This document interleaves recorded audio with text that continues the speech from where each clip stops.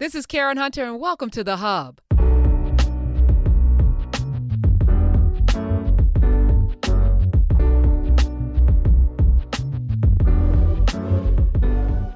Back in May, I did a podcast entitled Early to Bed, and it was kind of this thought around Ben Franklin's, well, he's credited with saying early to bed, early to rise makes a man healthy, wealthy, and wise, and that's kind of the mission that I've been on for the last couple of years. Everyone listening to this podcast, I want them to be healthy, wealthy, and wise. So I was kind of processing and coming up with ways in which we could deliver this content to help people get there. And I've been reading a lot of articles and books that I'm now sharing with you in this space. And a recent article I read was by psychologist Benjamin Hardy. He wrote a book called Willpower Doesn't Work, which I'm going to break down in another podcast. But in this article, he talked about being a missionary in his 20s.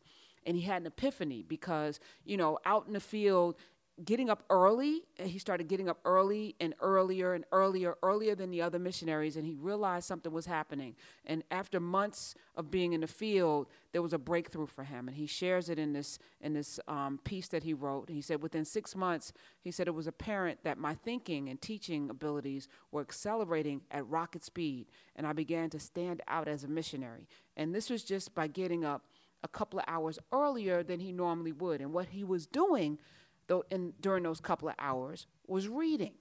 He said he would get up early and he started reading. And he put this into practice, right?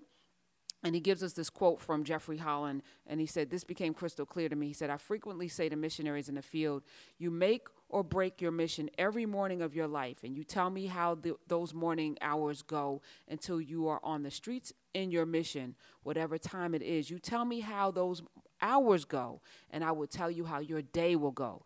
Tell me how your morning goes, and I'll tell you how your day will go. He said, I will tell you how your month will go. I will tell you how your year will go and how your mission and your life will go. Just by the early morning, you can determine your entire day, week, month, year. I thought that was powerful. When I first did the Early to Bed podcast, I was focusing on getting up a couple of extra hours early to get to the gym. Now, transparently, since May, I have not been consistent with that, which is why I'm going to deal with my own willpower and the lack thereof in future podcasts, because we can all do a thing for a period of time. And that's the whole notion of willpower. You can do willpower, you can do something, but can you sustain it?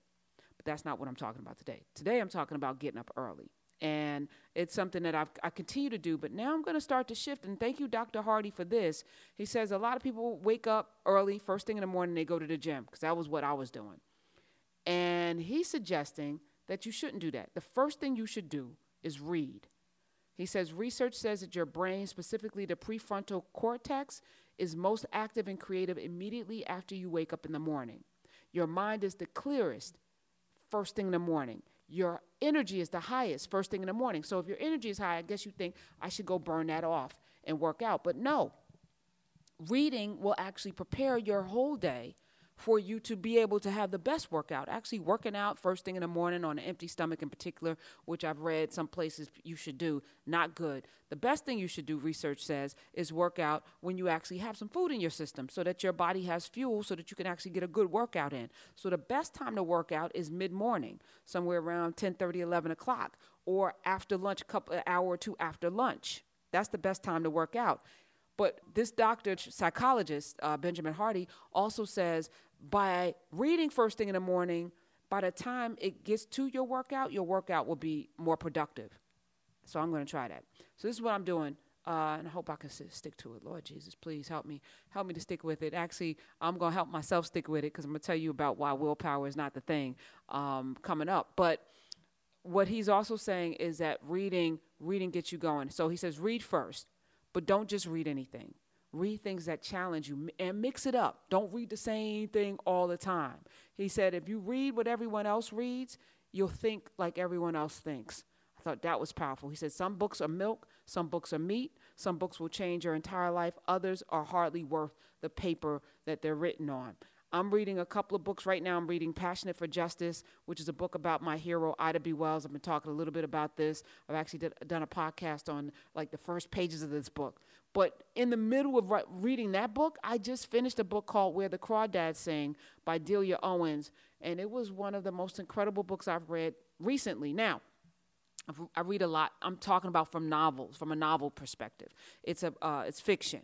It is a beautifully well done piece of poetry, murder mystery. I don't even want to tell you about it because I literally was unpacking this book, amazed at every single twist and turn that Delia Owens took me on. But the story of this young woman, who I didn't know what her race was, and this is how powerful it was, because I'm in this very black space right now. So to enjoy a book about a young girl that's not from my culture, but can be completely tied in. But that's what reading does for you anyway, which is why you should read a bunch of stuff by a bunch of different people, but make sure it's good. It's good. So he also says, don't just read 2 hours straight in the morning. So if you get up at 5 o'clock in the morning, read for maybe an hour, maybe a half hour, but then write. Sit there and write what you read, like ask yourself questions, go back and forth. I even did a podcast on the Socratic method and how that when you ask your brain a question, your brain has to search to find it, and it lights up certain parts of your brain that aren't normally lit up. And this process in the morning of reading, thinking about what you read, writing, keeping a journal about it and this and that actually will put you in a space that really will activate all the little parts of your brain that need to be activated for you to get out there and murder it, to kill life.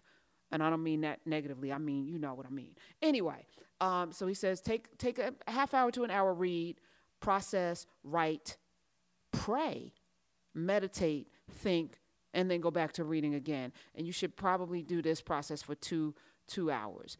I was recently at a conference in Florida, the Women of Color Empowerment Conference, and there was a panel and the woman was talking about meditating, just five minutes. So work that in. Maybe let that be the last thing you do so you can meditate on the things that you want to accomplish this week or the things you want to accomplish this day, and then start your day.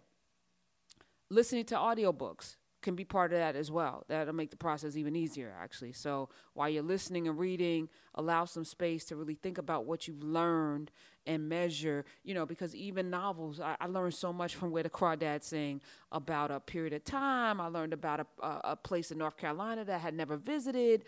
I learned about, the power of the mind. I learned about the power of education. I mean, this book was powerful. And now I'm reading the book 2 of the Endgames, in addition to the Passionate for Justice book. So I keep it mixed up. That's a young adult book, children's book, teen book. And then I got that nonfiction book. And then I have a book about Black wealth that I just found. It was in the backseat of my car. I was like, I thought I lost it. So I'm changing my process. I'm not heading to the gym first thing in the morning. I'm going to sit and read. And I pray that I can just do this for 21 days and then let this be a lifestyle. So I just want to remind you, this process for me, which I'm sharing with you, is about being the best me I can be. And so that requires us tweaking some things. If you are doing the same thing you were doing for the last year, then how are you growing? If you are doing the same thing you were doing for the last 10 years, how's your life going to improve? If you have the same priorities and goals that you had last year, then what did you learn over the last 12 months? And where are you going over the next 12 months? I think, if each of us are striving to be the best people we can be on this earth, and during the little bit of time that we get to be here, then how much greater is the world going to be if we're all, kind of in the same mindset? So thank you for listening. I hope you enjoyed this podcast. Let me know. Follow me on Twitter at Karen Hunter. Use the hashtag podcast. Let me know what you think. Share it with as many people as you can. And